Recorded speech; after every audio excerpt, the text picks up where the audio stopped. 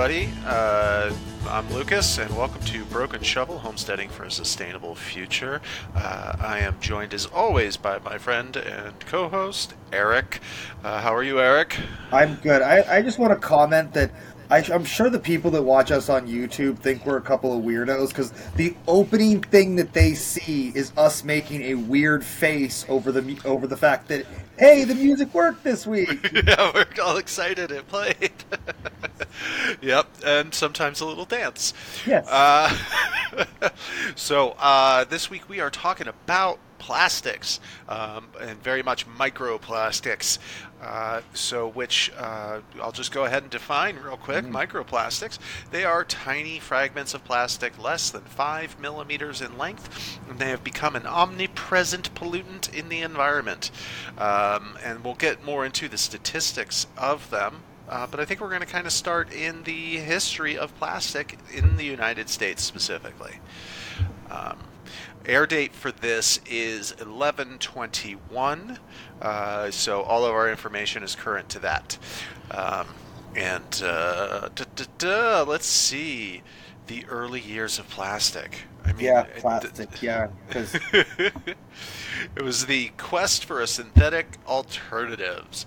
It actually started in the mid-19th century, which was they were looking for alternatives to increasingly scarce natural materials like ivory and tortoise shell. Like, it's just, one problem begets another problem, I guess. yeah, it's I'm just like that right there is just like the fact that people thought is scare. I mean, I guess because we're going to talk about that this next week, but like the destruction of megafauna that we had and like, yeah. Yes, and it was a $10,000 prize that drove John Wesley Hyatt to find a billiard ball substitute. He developed celluloid, which was the first commercially successful plastic. So here we go in 1869, followed by 1907. Leo Baekeland revolutionized the plastic industry with the invention of Bakelite, the first fully synthetic plastic. Bakelite's versatility and durability made it popular for electronic insulators, cookware, and other household goods, and this marked the beginning of a new era for plastics, paving the way for a surge of innovations and applications. And again, we've talked about this in recent weeks. World War II was a massively pivotal point in the United States for the destruction of the globe. Yeah, I mean, it was really we found so many uses for and actively attempted to find uses for oil. Yes. And it found like, hey, we can make great plastics out of oil. Yeah, and a lot of World War II was driven by the need for lightweight and durable materials. Yep.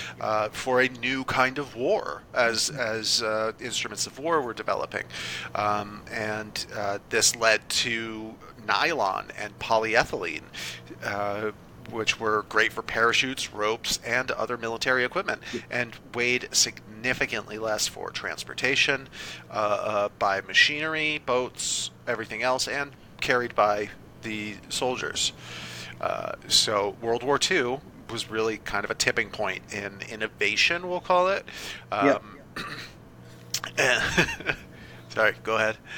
Yeah, I mean, it really was the start of the innovation because it was really the research into. I mean, in the history of humanity, the biggest driver of innovation has always been war and the war machine. Yeah, it really is, and it really has been, and we'll see that more and more as we talk about, the Anthropocene era and looking at timelines, which we'll get into in depth next week, but it may come up a little bit this week. Yep. So post-war, an explosion of production of the use of plastics, versatility, affordability, durability, tons of things, toys, appliances, packaging, clothing. It became Tupperware. It became a symbol for convenience and modern. Yeah. Some things being plastic was It seen was a as status symbol. it was a status symbol, absolutely. But this is when we start seeing these, laminate kitchen countertops and the such. Where um, it's just literally everywhere. And Yes, it was everything's an excuse to use it. yep, my grandfather was a plastics engineer, actually. So my bloodline is not clean. Uh, but it became as it was like the more plastics was everywhere, more concerns about the environmental impact started to come up. The durability that made plastics so great and useful at their time led to their persistence in the environment. So landfills, waterways, oceans. We see this all the time now, and then the discovery of microplastics. Yep. Um, Which I find and really ironic because as a kid, I remember learning in science the whole like, oh yeah, it takes X item number of years to break yeah, down, and then we're finding out like it's not really breaking down; it's just becoming in a microscopic level that we're confusing with the loam and soil. right. Yeah, it's to a point where you just can't see it, and with so much of just human nature, if you don't see it, it's not there. So, Yep. But now we have but really powerful microscopes; we can see them. yes, made of plastic. Yes. Um, So, kind of getting into microplastics themselves, which we said earlier is the 5 millimeters in length. Yep. So these are your grandmother's Tupperwares in a landfill. Breaking down is one source, but about 8 million metric tons of plastic waste enters the oceans each year, and a significant portion of this ends up as microplastics. They have been found in all sorts of really unfortunate places: human body, clouds, Arctic Sea, caves sealed up from humans. And Eric, you've got some really alarming places that these things have been found. Do you Yeah, want to like put them in the now? human body was my favorite one, where they've actually found it. Like they're small enough now that they are found in our bloodstream, in the tissues of our hearts, and in the bronchioles of our lungs. So far, which is like there's definitely a cancer factor involved in finding it in those places, and Absolutely. yeah. Yeah, because our bodies aren't able to fight those off in the way that white blood cells are designed Yep. to. Designed. I use that term very loosely. Yeah, did you see the stuff about the clouds? Yes, the clouds are great. That it's actually so they're finding the Japanese and Chinese scientists were the first ones to discover it. They went up Mount Fuji to test the mist that's always seen around the top of Mount Fuji, and Yes. they found that there's between point 6 and 13 pieces of microplastics per each liter of cloud, which is about a quarter of a gallon of water. It's unbelievable. Yep. And so And high. and they're actually finding that it's likely causing increased cloud development because of the fact that the clouds form because water particles start attaching to each other, Right. and plastics are actually they draw water to them. So it helps the development of clouds, which now is they're studying now, and there's no data out about it yet of like what exactly is going to be the effect. They just know it's like, yeah, it's going to affect cloud formation with bigger, more larger clouds forming much faster. Yeah, more fog. Hmm. Everything's going to start looking like Blade Runner. Yep. Um, yeah. So, and concentrations are really alarming. And did you find plastics other places there, Eric? Yeah, there was like inside Arctic sea ice, it was the term was it was they didn't give exact like what concentration was, just it was peppered in Arctic sea ice, which is very concerning because the Arctic is very untouched by people. Yeah. But they're finding all these microplastics in these areas that haven't been touched by humans. I mean, the sealed cave that they found it in is a different story because it's a cave that floods regularly, which is why it was Oh, okay. sealed So up. things would have carried it into the Exactly. sediment Bingo. But they're finding the concentrations, like it was 10 times the concentrations of sediment of microplastics in the sediment as the water. oh Jesus. Yeah. So yeah, the concentrations. In this. Maybe obviously we're not scientists, and I want to approach that later because we got a really gnarly comment on YouTube. Oh. I deleted it. I didn't like it. Uh, But we're going to address it. So microplastic concentrations vary widely depending on the environment, but they're very high in marine ecosystems, mhm. where they can reach up to 100,000. I'm sorry, yeah, 100,000 particles per cubic meter of seawater, and so, I mean, there's possibility being carried on currents and things like that. Why we're seeing it in the Arctic sea ice at all, but also the clouds and what you explained there that things are Yep. falling from the sky as well. Not just be falling from the sky, but actually in the research I found, it's actually the microplastics in the ocean are contributing to the microplastics in the air because they're so small that like when waves form, waves create that mist gets picked up, and that mist has microplastics in it, thus putting more microplastics in the air, and yeah. Right, Yeah, and of course, effects. yeah, and of course, increased sea temperatures increase evaporation, which increases moisture traveling upward, and very possibly carrying microplastics. Yep. So we're surrounded by microplastics. Yeah. It's even just looking around the room I'm in now is so much plastic, and Yeah, and I'm looking at my wall of Funko Pops.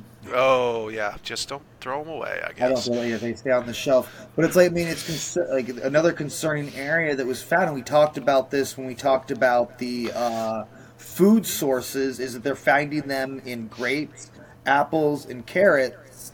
The microplastics are found in those, mainly root vegetables, but they Right. are present in our food now. Yes, which I have sort in my list of impacts of microplastics here, but where they come from first is something important to mention because obviously Yeah. it's breakdown like we talked about before, but we're also there's microbeads of plastics and petroleum in cosmetics, Hmm.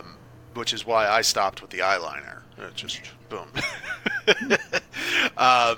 But then there's synthetic fibers from clothing and tire wear Yep. is a huge amount. If you think about just Highway 1 running along the Pacific coast, and all of that debris just going straight into the Pacific Ocean. Yeah, if you've ever done like roadside trash pickup, you find that dust that's on the side of the road is a mixture of asphalt and rubber. Yeah. Yep. Yeah, and you see it in the snowbanks here in the all winter. Oh yeah. How a snowbank is pristine and white for Hmm. one day, if that, Yeah. before it turns gray. Yes. But what you were talking about earlier is referred to as secondary microplastics, Yep. which is when larger plastic debris breaks down into smaller pieces, weathering, erosion, and other physical Yes. processes. So it's not just coming from one place where we can easily deal with this. And I was alarmed a few weeks ago. After all the programming I received in high school and the 90s and 2000s, but I saw a Coca-Cola bottle that said now made with 100% recycled plastic, and I just assumed that with the advent of recycling, more and more of our regular products were made with 100%. I just assumed, and now all No, of a sudden, no, because you find. I mean, I found this out after college was actually that. What is it? 75% of our recyclables just get shipped overseas to third world countries to get refined down and potentially. Sometimes it ends up in their landfills or they just dump it in they just dump it in the countryside, Yeah. or some countries do use the cheap labor of these third world countries to refine and get this back, the plastics and others, into a reusable state.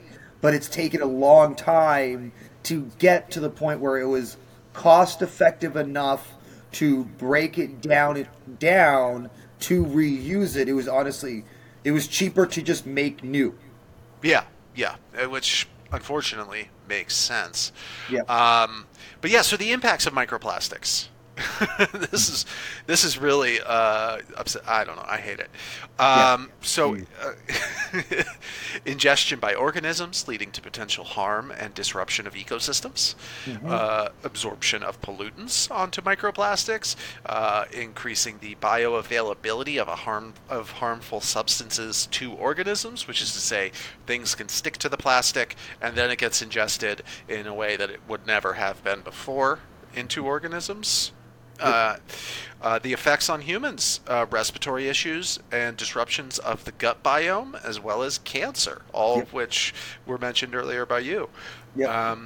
And in the clouds, we talk about it as just sort of weird, but it can break down due to UV light and add more greenhouse gases, which increases cloud production and growth. Yep. So it's just this like. Yeah.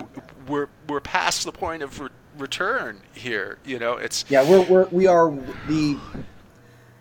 way past the point of no return, and there's actually some new studies out that is just like because we are not making any major effort to curb these trigger things that we are by. I think it's like right now the data says by 2100 that we are actually going to be on an extinction path as a species because the Earth cannot sustain the 8 billion people we have. Yeah. 79% of plastic waste ends up in landfills or as litter, on the side of the road like we talked about earlier. But I guess we really have to talk about where do we go? I mean, what can we do? I mean, is there anything we can do? I mean, the first thing is reusable items. Like don't use single use plastic items. Yeah. I mean, the first big one is always like if you're a water drinker, to get a good reusable water bottle. Don't buy the metal cup. Yep. Yeah. Don't buy the 32 pack of little Nestea water bottles. It's also Nestea is a whole different story. We can actually do a whole episode on the impact Nestea has on our lives, environment, and everything, and how companies like them are contributing majorly to what is going wrong with our society. But that's another episode. It's a conversation for another time. And just talking about looking around ourselves, I'm looking at comic book frames that I have in my printer and, the laptop I'm using right now, the headphones I'm using right now. It's everywhere. And none of this is going to last forever. The idea and concept that plastics had, at their advent was that it was supposed to be a long-lasting material. And unfortunately, that is true, but just not in the way that anyone anticipated, and that it has become a permanent fixture in our environment. Yeah. And I mean, I hate to say it, like I always find that the older plastics from the 50s, 60s, and 70s were seemingly more durable than the plastics we have today. Yeah, it was a major shift to mass production, which decreases quality. But yeah, reducing plastic production and improving waste management practices is kind of the only way out of this, and that requires a level of collusion on a global scale that I'm not entirely convinced that it's possible. The scientific community is pretty much saying like, no, with the current political climate and who we have in office, it's impossible. Yeah. Because, like, I mean, look at states like Vermont and California. We've outlawed the plastic shopping bags, Yes. but New Hampshire, on right across the border, refuses to do it. Yeah. And other states, like, they're like, just like, no, no, it's too much of an impact to the consumers to remove plastic bags from your shopping experience. Meg and I were having a conversation this morning about just reducing our waste in general, Yeah. and so we're sort of having this conversation where it's like, okay, do we get pigs or goats? Mhm. We get goats, we can make cheese. We get pigs, we make friends, and Yeah. and we'll probably never Yeah. slaughter them. Yeah, Realistically speaking. chickens do eat a lot too. Oh yes, my chickens in the past, we would feed them the gristle that we didn't want to eat from the steak and No, stuff yeah, like that. they eat everything. Like they're your food scraps, your meat scraps. Like it's a little cannibalistic, but I mean they eat their own eggs. And Yeah. Well, I mean, we're very thorough about composting yeah, and doing that, but as far as bones and just things like that, and we're also kind of slowly transitioning all of our storage to glass. So, more and more things just go into a mason jar. It doesn't really have to be in that square shape. yeah, It doesn't, it's, I don't know if you remember when we worked together, I had these little bento, stainless steel bento boxes that I would yep, bring my food in, and things like that, and glass containers that I brought my food in, and that was always really important to me. And we're exploring ways to continue to not only have to fill up a plastic garbage bag, which ends up in a landfill, and we didn't even talk about the fact that our trash, which is primarily plastic, is going into plastic yep, before being thrown away. yes, And something I'm finally seeing happening in transfer stations, at least in my area, where you would have to go and buy a plastic bag to put your plastic bag into to be eligible to drop it off at your local transfer station. They're finally all switching to punch cards. yeah. I go to Hartford, and thankfully going to Hartford, I've never encountered that. It's always just been bringing my bags, my preloaded bags, right to them.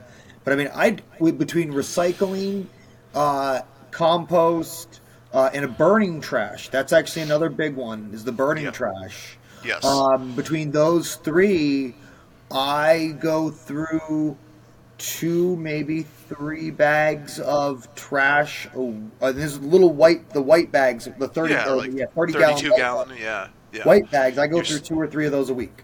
yeah, we do uh, the day of I bringing trash, and usually on a Wednesday, and those are usually hinged on when I'm making dog food, Hmm. and uh, cleaning out the refrigerator because we Yeah, forget about things in the back all too often. yeah. There's But another thing. Chickens love moldy food.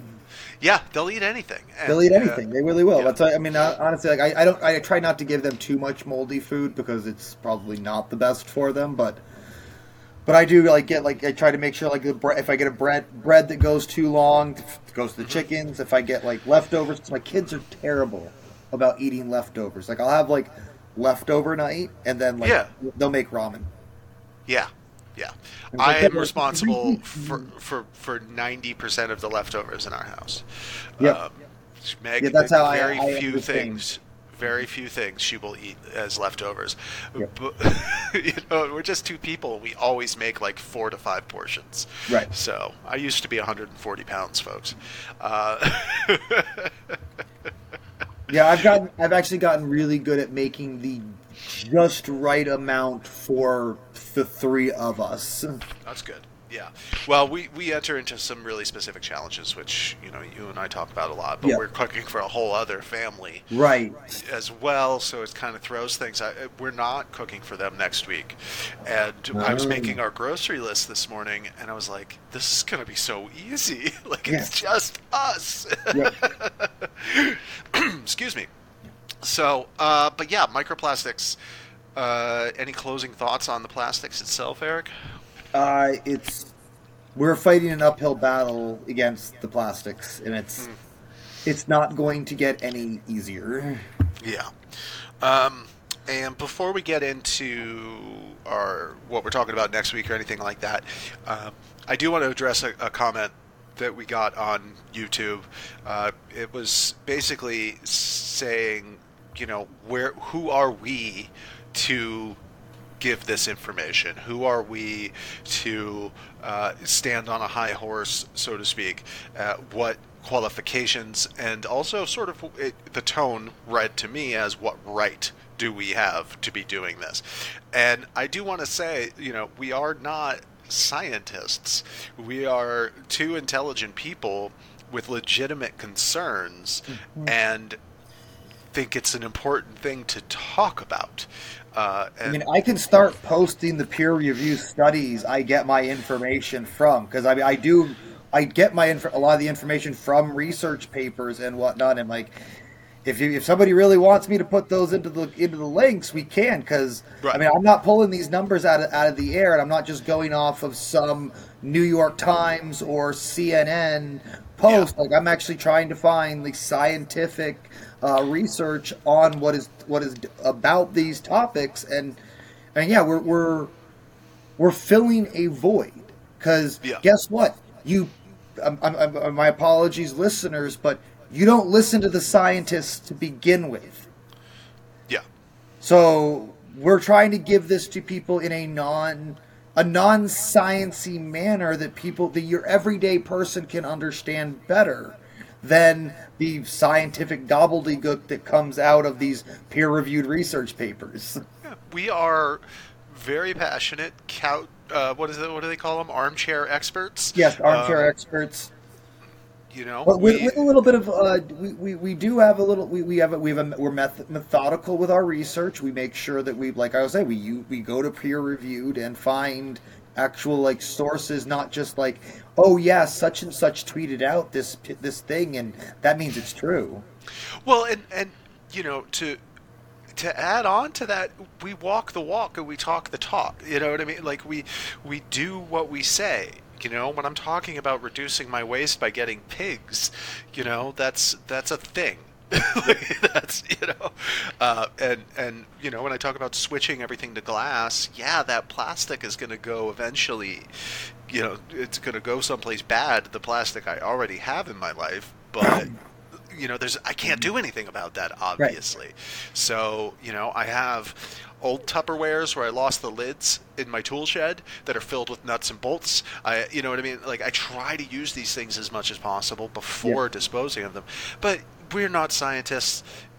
We are two very passionate people who are very concerned with the world around us. Eric has kids. Like these are things that are important. Yep, and they're things that are going to affect us in the long term. And I mean, like I already said, like we were concerned about the lack of just human level information being given about these topics. Right. And to that, also the corporate lingo manipulation of these topics was a big thing, where you're getting your information about this stuff from the people that are causing the problem. Exactly. They were reporting the information of this is bad, but this is why we can't do anything about it because, hey, we're sponsored by DuPont. And yeah.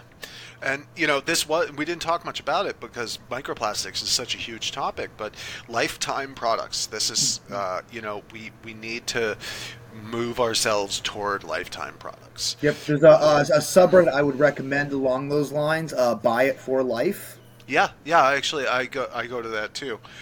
Yep.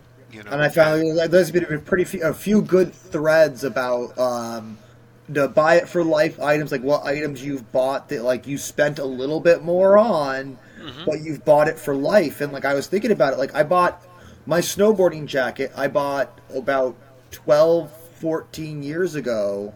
I spent about $200+ on it. And it's lasted 15, or well, I'm about almost 15 years now, and it's the warmest jacket I have, and it's showing very little to no wear and tear. Yeah, and coming back to Vermont, Meg and I made significant effort to buy it for life. You Mm-hmm. know, and we know people that are very uh, focused on not spending a lot of money, Mm-hmm. and we also are. But there's certain things I just absolutely cannot justify. You know, and primarily good boots. Mm-hmm. Which Yep. require maintenance, which is something a lot of people don't want to do, but these are, you know, buy it for life. Yep. Yeah, if you're on Reddit, check it out. There's usually some pretty interesting things that'll surprise you. Uh, Yes. I can't think of any right now, but The good kitchen knives. That was one. oh yeah, yeah, definitely, Good kitchen definitely. knives. My favorite one in this thread I was looking at the other day was anything you put between your feet and the ground. Yeah, absolutely. Well, that's yeah, boots, Boot, socks. I mean, boots, socks, I your take those purchases sneakers. very seriously. Yes. So, uh, but yeah, next week we're going to be talking Anthropocene epoch, which Yes. is basically. Do you have a definition handy? I don't. It's our great extinction.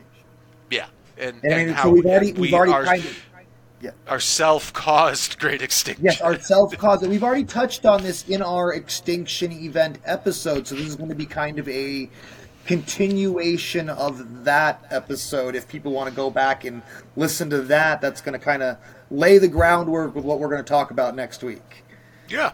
And you know, that's a good fun one for Thanksgiving weekend. Yes. Uh, speaking of Thanksgiving weekend, Small Business Saturday is November the 25th, and the Broken Shovel Farm website will be up and taking orders, brokenshovel802.com. And all of our hearth brooms and hand brooms will be 15% off with a discount code that is in the episode description. So please come on out November 25th. It all gets fired up, and that sale is going to go through December 25th. So, and we do free shipping on all hand brooms, so there's no sneak up costs. What you see plus tax, done. And yeah, we're also going to be at the Small Business Market in Bradford on November 25th. So if you're in the Bradford, Vermont area, come on by our booth and say hi. You know, we'll be standing there talking about brooms. But yeah, I think that's it for Oh, this week. I do have Yes. I have one listener interaction. Oh, okay. Well, my sister. Your sister. She actually wanted to comment. We didn't last week. We did not touch base enough on the modern hunting. Okay. And one big thing that has been introduced the last couple of years is the Vermont Fish and Game now has an app that you can do all your reporting on. Oh, good. So, and they actually recommend, like, even if you don't get anything, report what you Report. see out in the woods. Like, you're out in the woods, you saw blah blah turkeys, you saw this, you didn't see this, how long you were out there, what the conditions were, because all that information is going to help further our conservation efforts. So even if you're not a hunter and you're just observing wildlife, Yes, you you're can go to saying? the Fish and Game website, get this app for reporting information about what you're seeing out in the woods. Okay. Oh, speaking of seeing things in the woods, this morning I saw the remnants of a field dressing of a deer on our walk this Yep. morning. Yep, Some it is that time. very, It's very much that time of year. yep, some very, very happy ravens. Oh yeah, they love it. Like, I mean, that's the thing. We used to. I mean, it's some people frown upon it. It's a minority because you're basically giving skunks, raccoons, fishers, bears, etc. a free food source that otherwise would go into the trash. Yeah. Yeah, we were kind of talking about it after we came across it this morning, and like, well, now there's probably not going to be any more deer in this particular area because now there's going to be an increase of activity in that area, you know, and a bear will scare a deer very far away.